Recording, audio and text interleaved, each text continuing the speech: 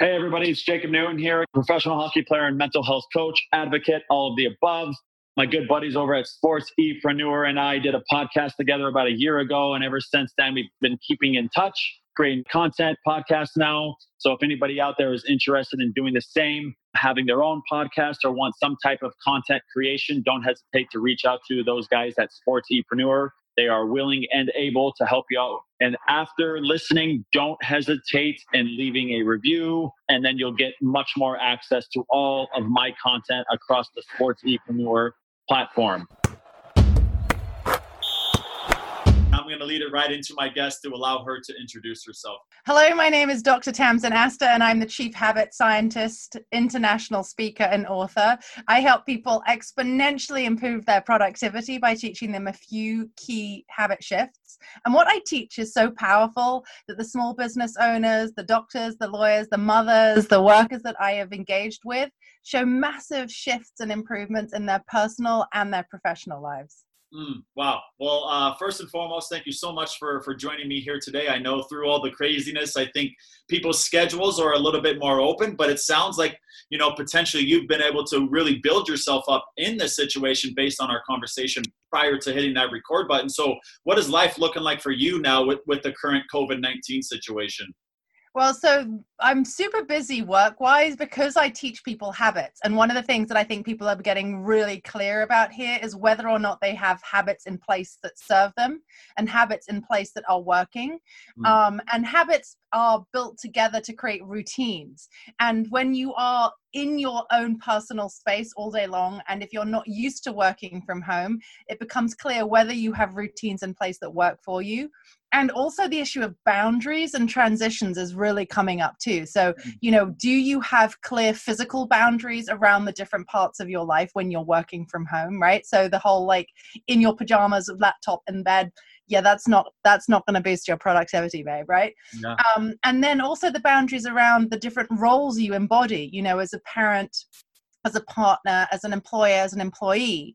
And are you navigating effectively between those and creating healthy transitions between these different roles that you embody? So one of the things that I've really seen in the last 7 weeks during this period of COVID and quarantine is, are you managing those things? And if you're not, then you're going to start really struggling. If you don't have a clear baseline of those sorts of key intentional habits, that's what I call them, in place. Yeah. Okay. Well, wow. Thank you so much for sharing that. And what is, let's say, does a person need to do, or what's like the process look like before they reach out to you, or once they do, what happens from there?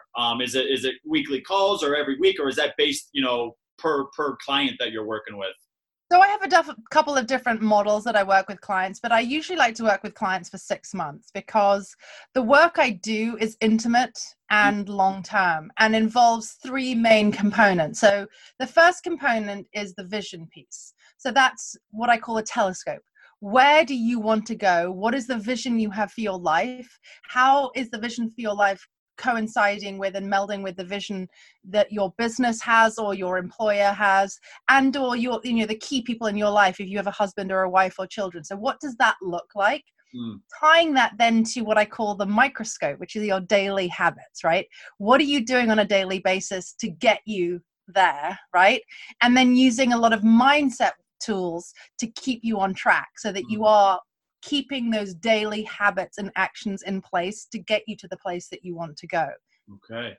And what type of people are you? And again, I don't, specific to clients, and you don't need to relate, deep information, but what types of people from what top, walks of life, nurses, doctors, musicians, athletes, anything, what are you coming across with the current work you're doing? So the kind of people I generally work with are people who are in pain. They have a vision of their life and they don't know how to get there, or they have had what I call like a come to Jesus moment, right? So they've had pre-diabetes, a partner has said to them, you're never there, you're not present. One of their kids has said, you never show up at my hockey game, right? So they may have had one of their bosses said, you're scattered, you're losing productivity. So they either had a come to Jesus moment, they're in pain, and they don't know how to get back on track again. Or they're in that kind of, is this really all there is? Yeah. I get up, I work, I drink wine, I fall asleep in front of Netflix, I go to sleep, I get up, and I do it again, and I do it again, and I do it. And surely life is supposed to be more fun, more pleasurable, more joyful. What the fuck happened? Yeah. Right? Yeah. So it's generally people who, like, if they're not in pain, they're not going to do the work. Right. And it sounds like the latter of the two that you had just mentioned, even that second place of it is a realization, I believe, that this person's going through, but it's, that moment of, holy fuck, is this it?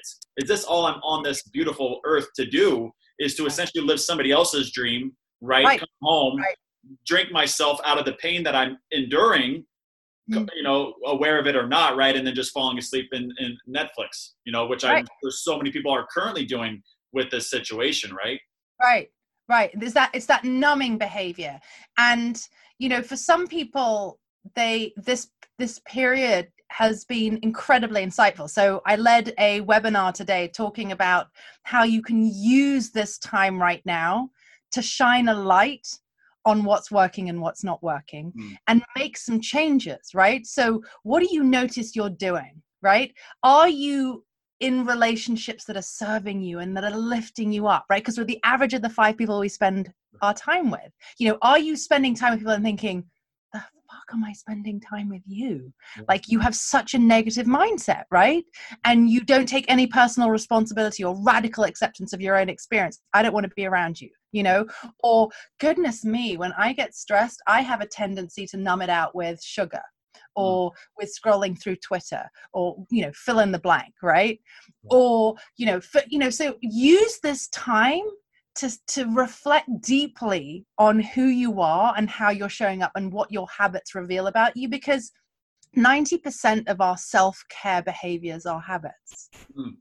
And over half of what we do every day at work and in life are habits.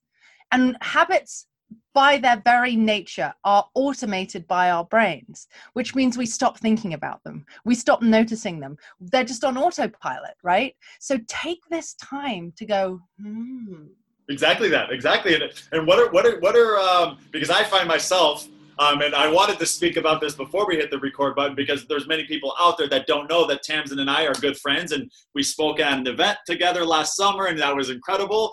And I find myself in another crazy scenario of, getting myself into a relationship, moving into a home, and then boom, now that's all gone. And now I'm in a situation where I now have to grab my 2 kids and move again 1 month after moving into this beautiful home.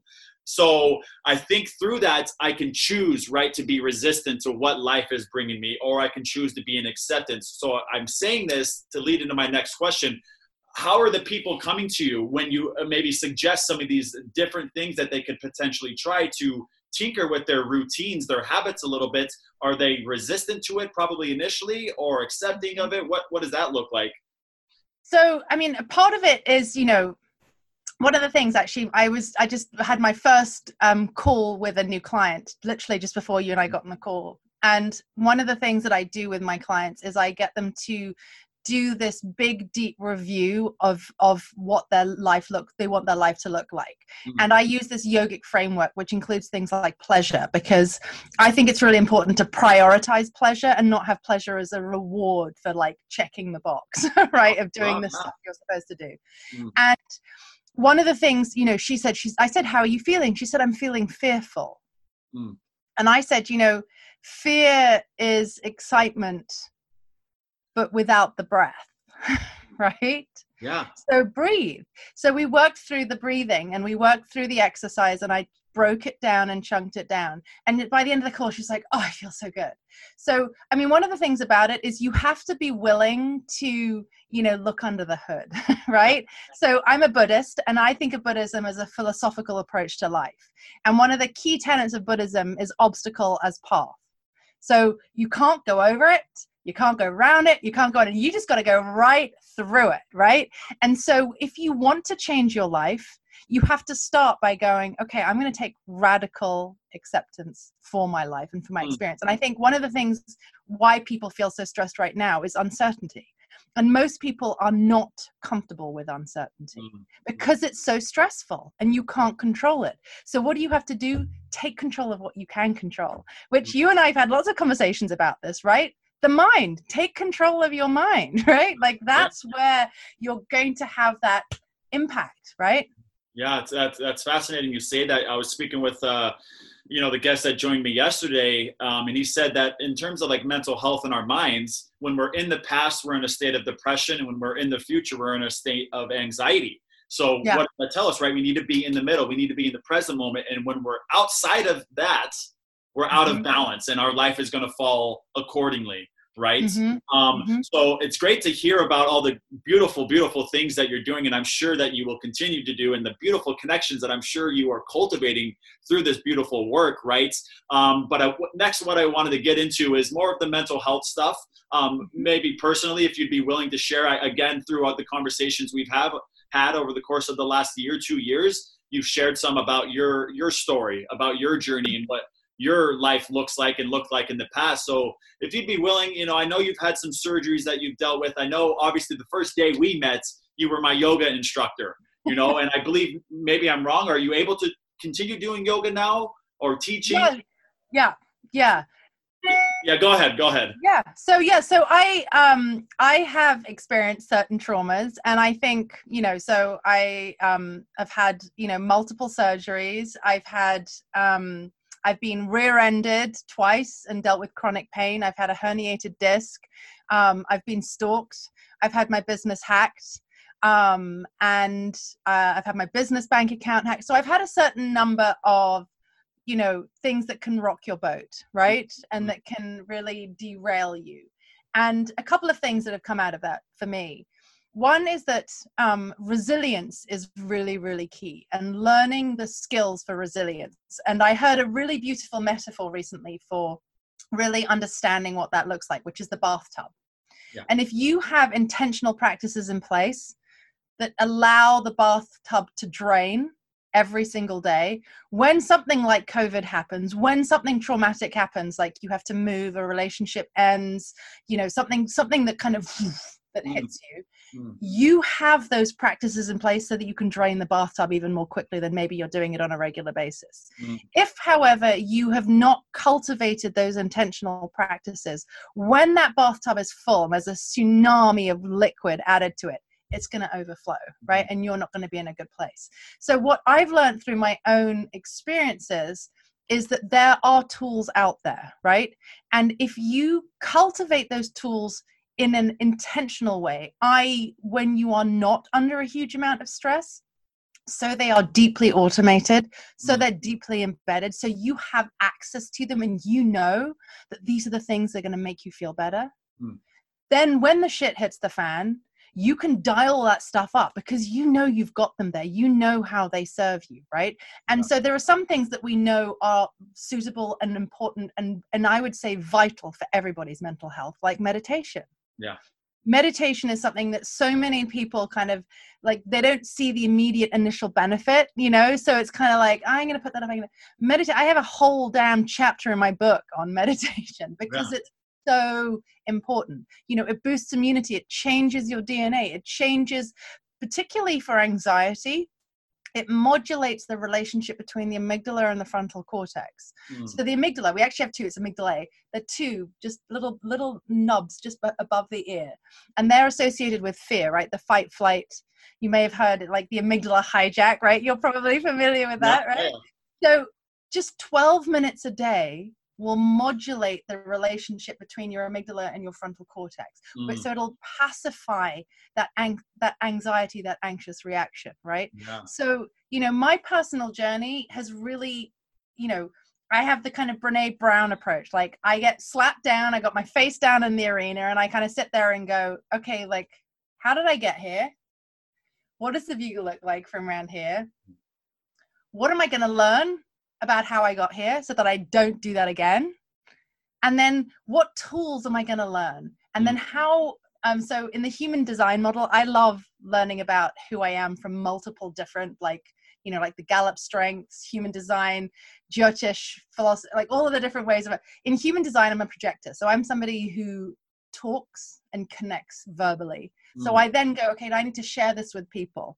I'm going to articulate my pain and my journey. And I'm very, I mean, you know that about me. I there's nothing I won't talk about, right? Yeah. I'm not frightened of my own experience and my own, what I've gone through. So I then use that as a way of helping people say, it's okay to have gone through this. And this was my experience. And these tools got me there. Right. And how would you say through your experience, it has allowed you to be so much more mentally available for the clients that you're working with? Because, for myself, I went through, 2-3 years of therapy, and that was incredible for me. It was instrumental for me at that point in my life. And without it, I don't know if I'd be able to sit here and have this conversation with you. But I do believe I've gained and I've grown and I've healed so much more by myself through my own life experiences and the realization that I can be in control of my own life. And everything that has happened has been a consequence of my decisions and nobody else's. So again, through the experiences that you've had, this self-love that you've been able to cultivate for yourself, how do you think that has helped you to be more relatable with the people that you are working with? Well, I think first you have to, know thyself if you're going to serve others. Right. And serving others, I believe, doesn't work deeply and won't work deeply if you don't work on yourself. And I had that modeled for me as a child. My father is a psychoanalyst, a Jungian analyst. So I grew up in a home with a father who, was in therapy himself, was seeing clients from 8 a.m. to 6 p.m. every day, was deeply embedded in his own personal and professional development around being the best analyst he could be and supporting those around him and training people to be analysts. So I grew up in a home where that model was deeply embedded in who I was and how I showed up. So I know that if I'm going to serve as a parent, as a friend, as a coach and a mentor, as a writer, as a speaker, that I need to work on my own shit, right? Like it's not going to work if I sit there and go, la, la, la, la, la, la, la, la. I got to look in, right? Cool. And I think that's key to this work, right? Is you have to be willing to look at yourself and, do that work so then you can show up. And I think one of the things that the current world through social media and a kind of openness to vulnerability that we've moved into is that sharing your personal journey reveals to people that you've struggled. And I think to me that is really a really key part of this, right? So, I don't want to be coached by somebody in a field who hasn't got experience in that, who hasn't understood it, right? So, when I first started writing and coaching, meditation's really important. It does this to your brain. Yet nobody really engaged with my content. When I sat there and said, my 4-year-old daughter has just come home from her daddy's house just after we divorced. She's really missing daddy's new girlfriend, and she's crying on my lap about how much she misses daddy's new girlfriend. I am going to meditate so I don't stick a fucking fork in my eye. That is a skill that is going to help me navigate this incredibly painful experience that I'm going through, right? So, when you give that kind of vulnerability and you go, I'm in pain, I've been in pain, I know what it's like to be where you're at, but let me help you.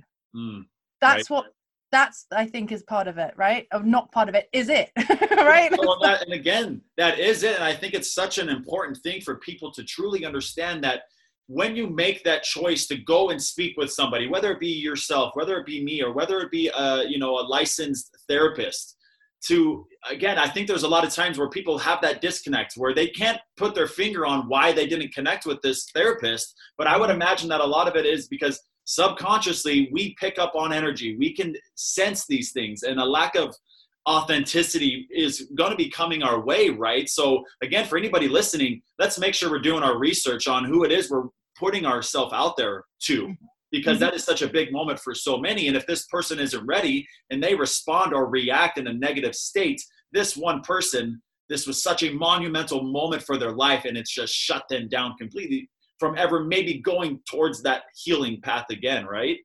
Totally. And being open to that. And I think, it's very easy to get stuck in one or the other. So I think, just based on what you said, I think one of the things that's been really interesting to me, I'm a nerdy academic by training, and it's very easy for me then to base my decisions based on the numbers and the facts.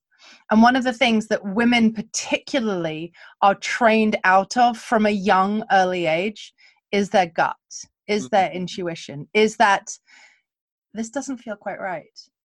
This guy's looking at me in a way that makes me feel uncomfortable.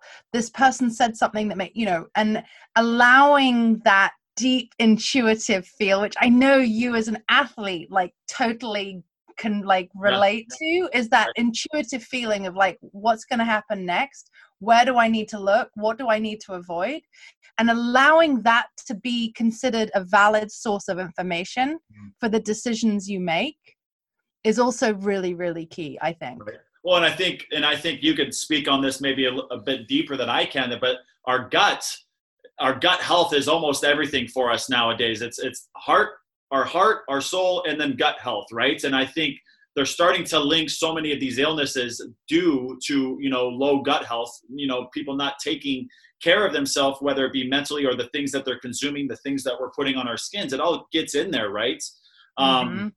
So now where I wanted to go, and again, you're free to share as much as you'd like.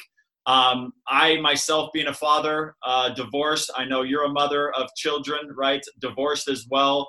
But I remember, again, going back to a conversation that we had last summer. I think it was our very first few conversations. And again, you sharing that your son, I believe, had cancer years ago. I would like, if you could, to speak on what that, because again, there's so many parents out there that have had that happen to them.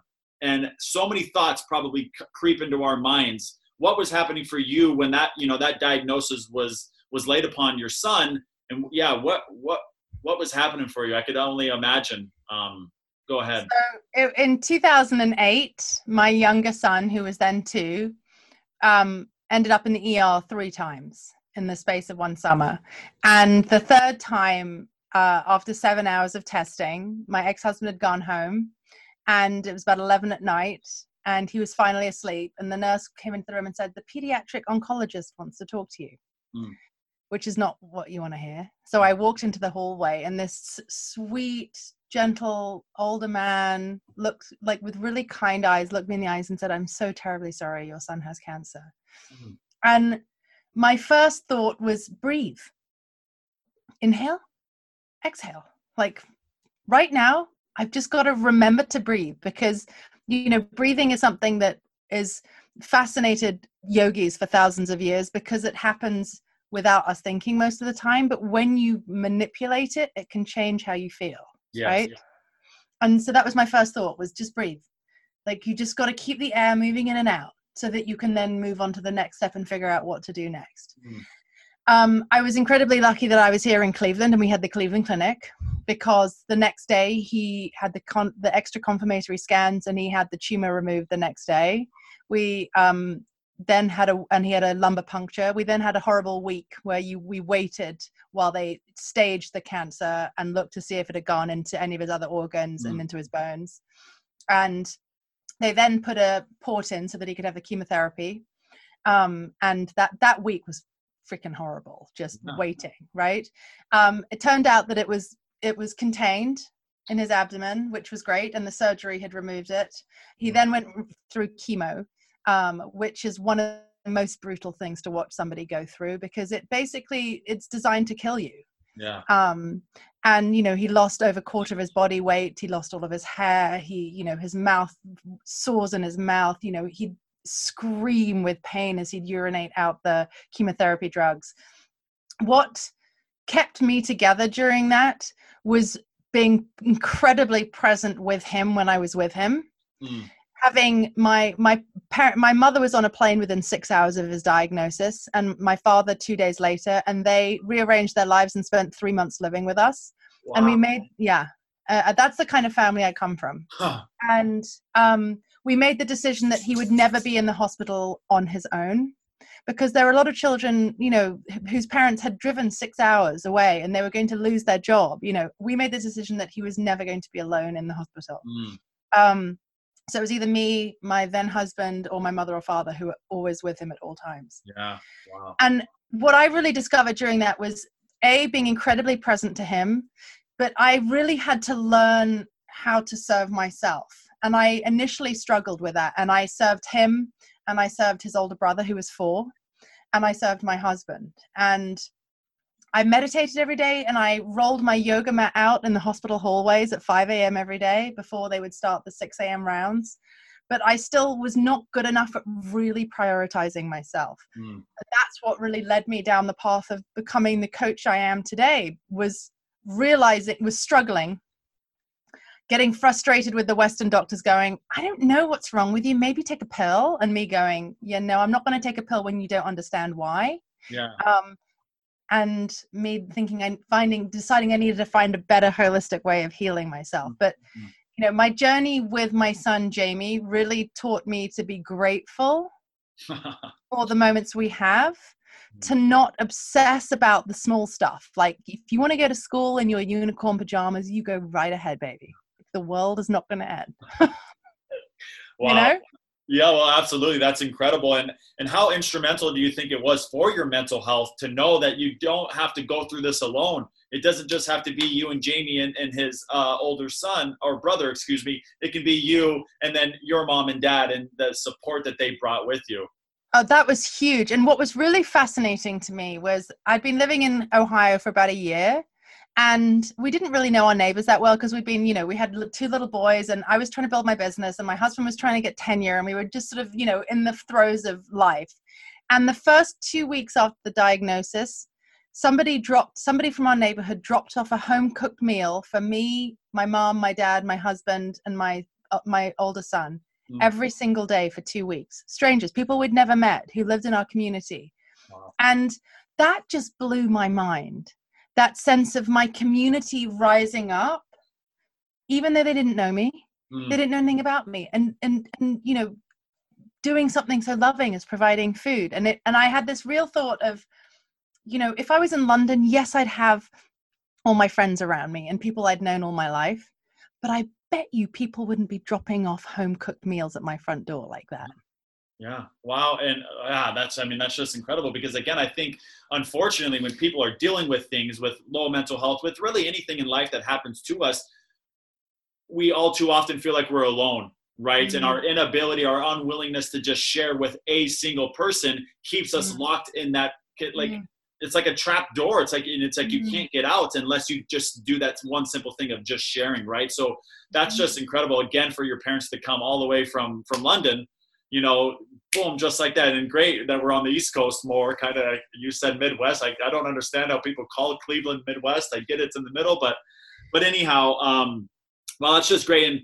And how is, you know, again, you mentioned that you're divorced with kids, right? How was that kind of transition being into being a single mother? I myself, single father, know that it can be a little bit more stressful at times. So how were you able to, you know, handle life and handle yourself, manage yourself? Yeah. So I think, you know, one of the things that was initially really tough was that my ex-husband and I have different parenting styles. And, you know, when you're in 2 houses, that becomes so much more obvious. So the initial struggle I felt for my kids were 10, 8, and 4 when we separated and divorced, and they're now 16, 14, and 10. So it's coming up for 6 years now. Christ, it'll be 6 years in 2 months. Wow. Yeah. So that distinction was really hard for them. And I had to work really hard to hold on to the things that I felt really important, even if he was doing it differently. And that, you know, that was okay. Yeah. You know, and so that was one of the pieces that I had to sort of navigate through. Another thing that we've really navigated well in co-parenting now as our kids are older is trying as much as possible to create the same rules in both houses wherever we can, so that they're not transitioning too much. So, for example, when our oldest, who's 16 and a half, you know, started high school, and obviously his social life exploded, you know, we had lots of conversations about curfews and what that would look like, and how could we get on the same page so he wasn't having one set of rules in my house and one set of rules in his dad's house. Right? So, you know, one of the things that I think has been really key to co-parenting is keeping the conversation going for the sake of the kids. Right. Even, you know, when he does things that make me go, so glad we're divorced and I don't have to live with you anymore. You know, which he does a couple of times a year, and I go, Breathe. Just breathe. I don't have to live in that energy. Yay! Yay. Thank you for confirming. Yay! You Right. know, we still make the effort. So, you know, we have shared dinner parties for our kids' birthday. Like during COVID, 2 of our kids had birthdays. Wow. You know, one week we had the dinner party at his house, you know, and he has a live-in girlfriend, and so they cooked, you know, and then the next week for one of our other kids' birthday parties, they all came to our house, and and I arranged for everybody to come and do a drive-by birthday celebration. But, you know, so, you know, modeling for our children that we can still have conversations and be kind to each other, even if underneath we might think each other's, you know, might be an asshole, or that we don't like all the decisions that we make, that we can still be connected and loving towards our children and share space with them, I think has been really key. Yeah. I personally have found it hard, you know, living in Cleveland, particularly where I live in Cleveland. It's very kind of, you know, husband, wife, doctor, lawyer, Labrador, 2 cars, member of the country club, you know, you know. And so I, as a, you know, outspoken, tattooed, pierced, self-employed, single woman, it's been hard for me to, you know, find romance. But, you know, right now it's about me serving my children and serving my clients. And really my, you know, my business is about, is really my baby, right? Is the thing, you know, like serving people is really what it's all about. That's great. And going back to the relationship that you've been able to cultivate with your former husband, and the relationship again with the different dynamics that, you know, all co-parents are going to find themselves in. But was that healthy? It sounds like healthy type of conversation or communication. Was it like that at the beginning when you guys first had divorced? And what did it take for you guys to get to that place? No, we had a very toxic, unpleasant divorce. And I, you know, at one point wasn't sure that we would ever get to this point. So, you know, he walked out 4 times. And the 4th time he walked out, I said, "You're not coming back." And that was not something that he wanted to hear, because I'd taken him back 3 times. And I then filed for divorce. We looked at doing mediation, and he wasn't producing, you know, bank statements. I said, let's just get all the finances on the table and then we'll go. And 3-4 months in, he still hadn't produced bank statements. So I called him up and I said, I filed for divorce because I want to put a clock on it. And that unleashed the beast. And so we had a really difficult 18 months, and we got through the divorce. And what I would just say is time heals. 1, 2, you have to be intentional. You know, I actively made the decision to call him regularly, because, you know, emails and texts, you can miss the emotions, you can misconstrue. So I actively, you know, get on the phone about, you know, one of our kids is feeling this way. Have you noticed this in your house too? Yeah. I'm noticing this kid is struggling with this subject. Have you noticed that too? You know, what about this friendship? Do you feel like this friendship is healthy or is making our child unhappy? You know, so it would always be about the child, right? And how could we think about how we're parenting our children in a loving way, right? So that was something that was and required a lot of work from both of us to show up and keep plugging away at that rather than walking away. And I think the second thing that for me is that I fundamentally believe that holding on to anger and holding on to sadness and holding on to, you know, how I've been done wrong or somebody in my life has been hurt just takes up too much of my goddamn fucking amazing mental real estate. Yeah. And I see my mind as like prime Manhattan, you know, or like LA waterfront real estate. Yeah. And if I take that up, we're sitting there going, my goddamn ex-husband, that guy who sent me that shitty message on Tinder, you know, that client who did that person who sneered at me, whatever it is. Like, I'm wasting that space that could be used for like supporting my clients, you know, loving my friends, having fun with my kids, you know, reading a book. Yeah. Or again, it's all energy, right? And your energy, where your focus goes is where your energy is going to flow. And if you can just, again, have that understanding, I can control this, all that sadness and or anger, it's all up in here, and you can change that, right? And I think that's just, you know, just so crucial in terms of co-parenting. And, you know, I found myself, and yeah, you know, a pretty toxic situation as well in terms of my divorce. And, you know, it took, I'd say roughly around the same time we had conversations. I came to you for advice on several different questions, you know, get a female's perspective on things and trying to analyze if I was being fucking crazy or if what was actually taking place was crazy. Who's the crazy one here? I need to know, and I needed you to help, you know, me identify that, you know. But yeah, I think again, just if we as co-parents can have that, you know, at the forefront of our behavior and our attitude towards our, you know, ex, that our kids are what matter most. And I think being able to separate me from your ex and me, you know, as the children's father, or again, in your situation, it's the same thing, but that needs to take place too, because I am the father of those kids. I might have some anger towards you and I might call you a name or something, but it doesn't change how I am as their father. Right. And I think, unfortunately, sometimes there's not that disassociation that needs to be taking place for healthy communication. Right. Right. And I think, you know, in terms of the mental health of our kids, you know, what's difficult about that is that they are half of each of us. Yes. Right. So, you know, if you're going to be shitting on the other one, they're thinking, are you shitting on me too? You know, and I think when one gets really emotionally riled up, and I haven't been perfect and I've lost my shit about my ex in front of my kids, and I've had to, you know, apologize to them and explain the context. You know, now that they're you know, they're older, I can explain the context of, you know, when this happened, this is why, this is the background that you might not know, which is why my, you know, my trigger level was much lower here than might initially appear obvious to you. Right. So for example, my ex-husband walked out from a family vacation place. There was his family vacation and left me in a house with his family and abandoned me with the children there. Right. So a big conversation was starting about this place and all, and I lost it. And so I had to explain to the kids the reason why conversations around this place and what happened there is so painful is that that's where your father walked out. Right. So my baseline, you know, of, you know, this is a really fun place and you guys get to go there. And I spent, you know, 16 years going to this vacation place too, you know, and I have not been back in 6 years, unsurprisingly. You know, that my trigger level was lower, but I can have that conversation with them. Right. And so I think, you know, when we think about them, you know, it's really important to have those discussions with them. And when I lose my shit and I have to go and apologize to them, you know, initially I felt terrible guilt, right? That I hadn't been the perfect mother. But, you know, the more I realized, two things I think are so vital. One is that to be resilient, you have to experience some kind of trauma.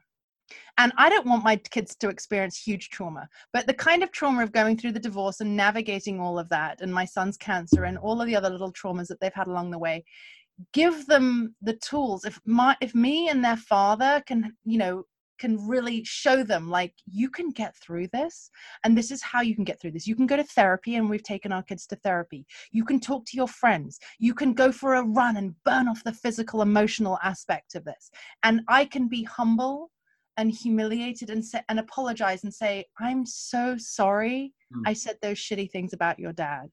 Please, will you accept my apology for, you know, saying these cruel things? And the reason I said them was because of this. And, you know, can you forgive me? And can we have a conversation about that? That teaches them that it's okay to have the range of emotions, to feel sad, to feel happy, to lose your shit. And it doesn't mean that you're broken, and it doesn't mean that you're not perfect. It doesn't mean that you're, you know, less than human. It means that you're real. Yeah. And how important would you... Boxy, sorry.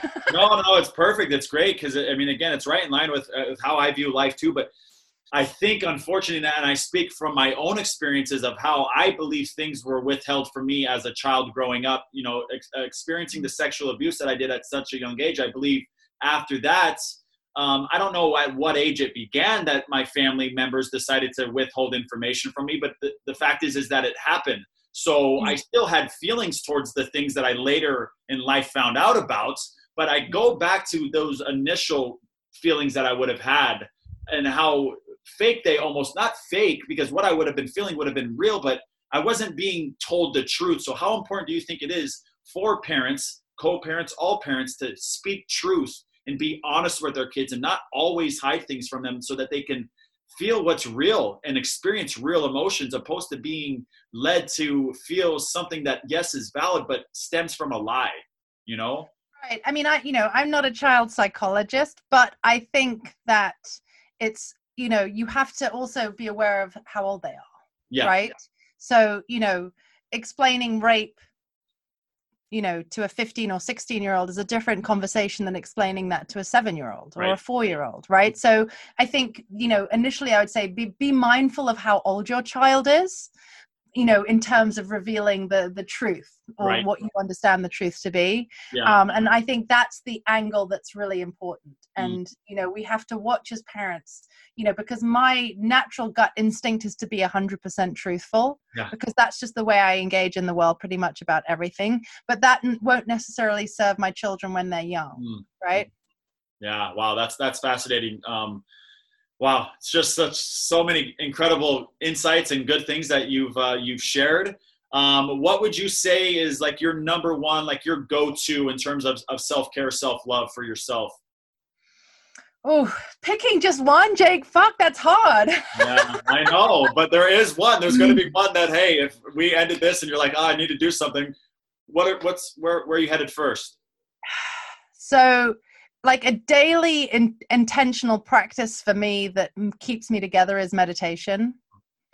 I really and I move every day, but I know that when I am in a state of huge emotional overwhelm and my emotional body and my emotional freedom feels deregulated, I have to move, because as we've all been like, emotion, energy in motion, right? Yeah. And I know that when I'm feeling that, I have to move. If I don't, journaling and talking about it, all of that has its place for me, but I have to physically move that energy out of me. So that's kind of, I gave you two answers by sneaking in the intentional and the reactive there. Yeah. Yeah, well, I think it's important for people to understand that there's never going to just be one avenue. There's never going to just be one tool, right? So it's about understanding that first and foremost, and then cultivating, this type of a relationship where you've got many tools. And that's not going to happen from trying one thing and then it doesn't work and then being done. You've got to be willing to, try things, not fail, learn that this isn't for me, and try the next thing. And then next thing you know, you've got 6-7 tools that you can use to self-regulate and manage your emotions, your thoughts, your feelings, everything. Totally. And then the next question would be what would you suggest in terms of if reading a book, listening to a podcast, or watching something? What would you say is one thing that you would suggest for anybody out there that maybe they're stepping onto this path and they need a little shove? What would you suggest? So pick the modality that makes most sense to you. We all learn differently would be the first thing I would say. So, if you like to walk or run or bike, listen and do that and take it in. Yeah. I'm a huge fan of Brene Brown. I think Pema Chodron is also amazing. She, is an American Buddhist nun who, going through a divorce, was dealing with a huge amount of anger and couldn't figure out how to manage the anger she was dealing with. And so she discovered Buddhism that way. So I would go down those sorts of routes.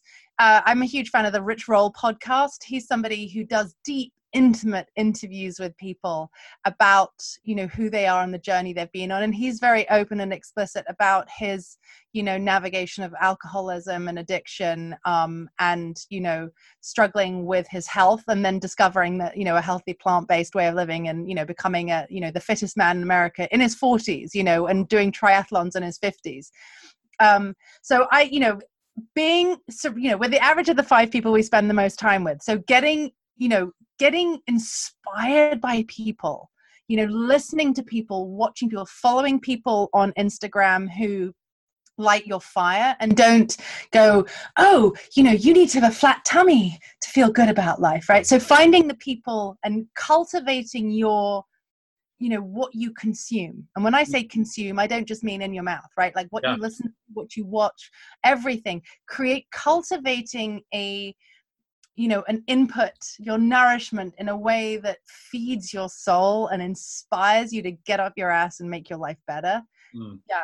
And then just, I read every morning, I read a professional development book. Like I love Darren Hardy too, like The Compound Effect. Oh. He just reminds you of the importance of daily little changes.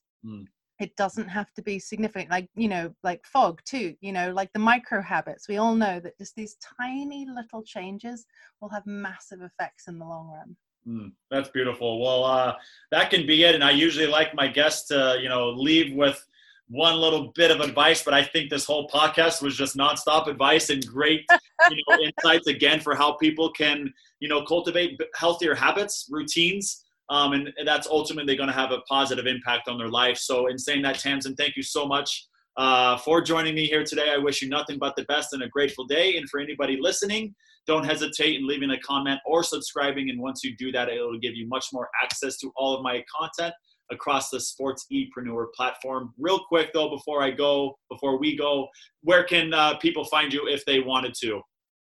They can find me on LinkedIn, Tamsin Astor, Facebook, Tamsin Astor, website, Tamsin Astor. Come hang out. I have a great Facebook group called Force of Habit TA, where I dive into habits, provide inspiration. I go live all the time. We're doing a 5-day sleep challenge right now. I've done work from home. I did a work from home webinar in there. So full of content. We're creating playlists to motivate us. So find me online. Everything is Tamsin Astor, Astor.